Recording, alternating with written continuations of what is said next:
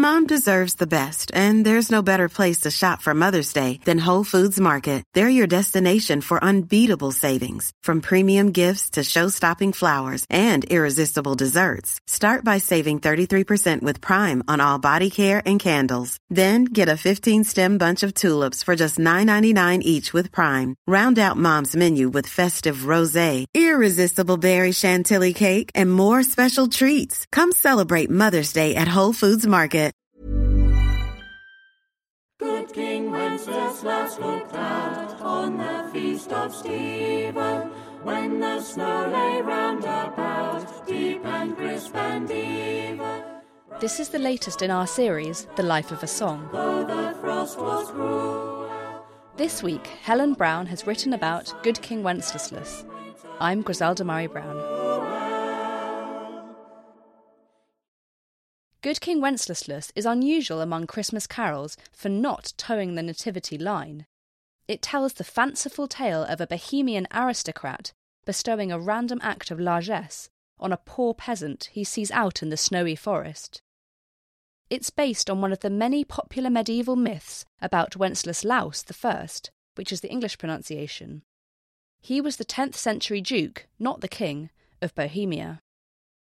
His bolstering of regional Christianity saw him canonised immediately after his death in September 935.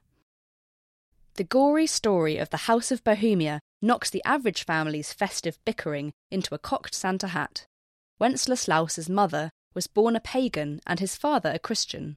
After his father died in battle, the young Wenceslaus was raised a Christian by his paternal grandmother, until his mother had the old woman killed. Dramatic accounts have her throttled by her veil as she knelt in prayer.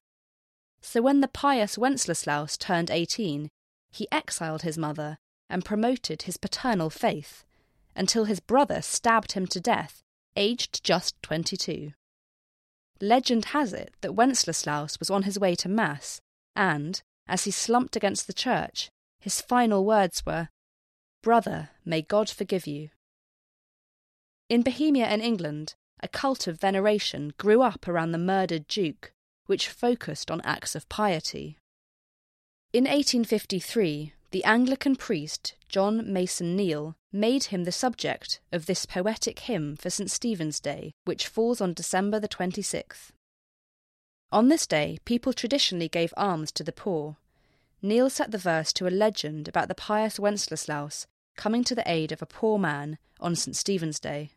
Here's the New South Wales Cathedral Choir's rendition. Bring me pine logs hither, thou and I will see him die, when we bear them hither. Page and bonnet, forth they went together. Neale set his wintry lines to the tune of the 13th century Nordic spring hymn, Tempus Adest Floridum, which is Latin for "the time is near for flowering." It was first published in the 1582 Finnish ecclesiastical song collection Pie Cantiones. Although it may have been played as a sprightly dance, when slowed, it is the perfect stomping accompaniment for carol singers trudging stoically through the dark. The first verse is familiar to most, but the subsequent verses are where the song finds its miracle. Wenceslas, having spied the poor man gathering winter fuel, commissions his page to assemble the flesh, wine, and pine logs for the comfort of the poor fuel-gatherer. The page flags in the face of the rude wind's wild lament, but when the Duke tells him to follow his footprints, the servant finds heat was in the very sod which the saint had printed. The carol ends with a gentle lesson that those who bless the poor shall themselves find blessing. The Duke, who was posthumously declared a king and patron saint of the Czech state, has enjoyed a quirky journey through modern music. The carol was given reverent treatment by the crystal-voiced folksters Joan Baez in 1966 and Judy Collins in 2000, covers by Bing Crosby in 1949 and Tom Jones in 1969 bring a manly sentimentality. Here's Bing Crosby. Good King Wenceslas looked out on the feast of Stephen, when the snow lay round about, deep and crisp and even, brightly shone the moon at night, though the frost was cruel. The band Blackmore's Night, which was the hurdy-gurdy wielding side project of Deep Purple's Ritchie Blackmore, added a full-on New Age medievalism to the carol in 2006. Hear the page and stand by me, if thou know'st it telling.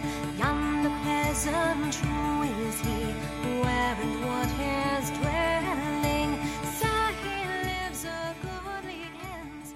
Others have made merry with Good King Wenceslas. The Beatles scattered batty snatches of the carol throughout their first fan club flexi disc, which was recorded after I Wanna Hold Your Hand in 1963.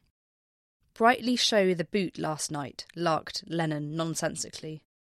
The Nebraskan knob twiddler's Mannheim Steamroller decked it in tinsely synths in 1984, while R.E.M. humbugged a deadpan a cappella version in 1989. The Horrible Histories team provided a comic corrective to the myth in 2010, and the brilliant Sufjan Stevens mixed his queasy, vocoded version into Prince's Alphabet Street in 2012. Frost was cruel, poor man came in sight, gathering winter fuel.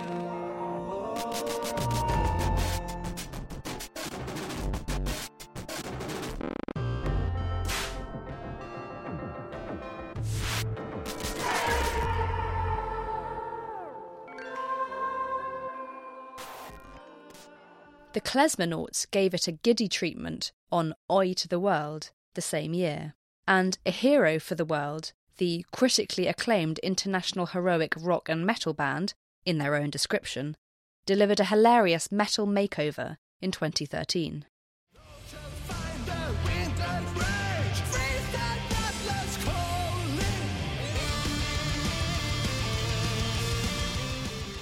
The best recent recording is tucked away on Skydigger's 2013 EP, Angels.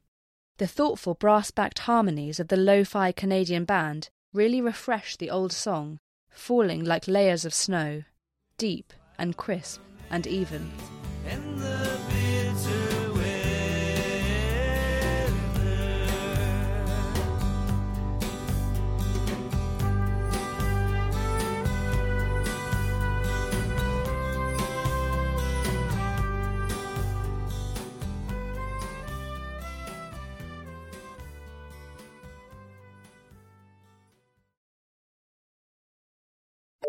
For more downloads, go to ft.com/podcasts.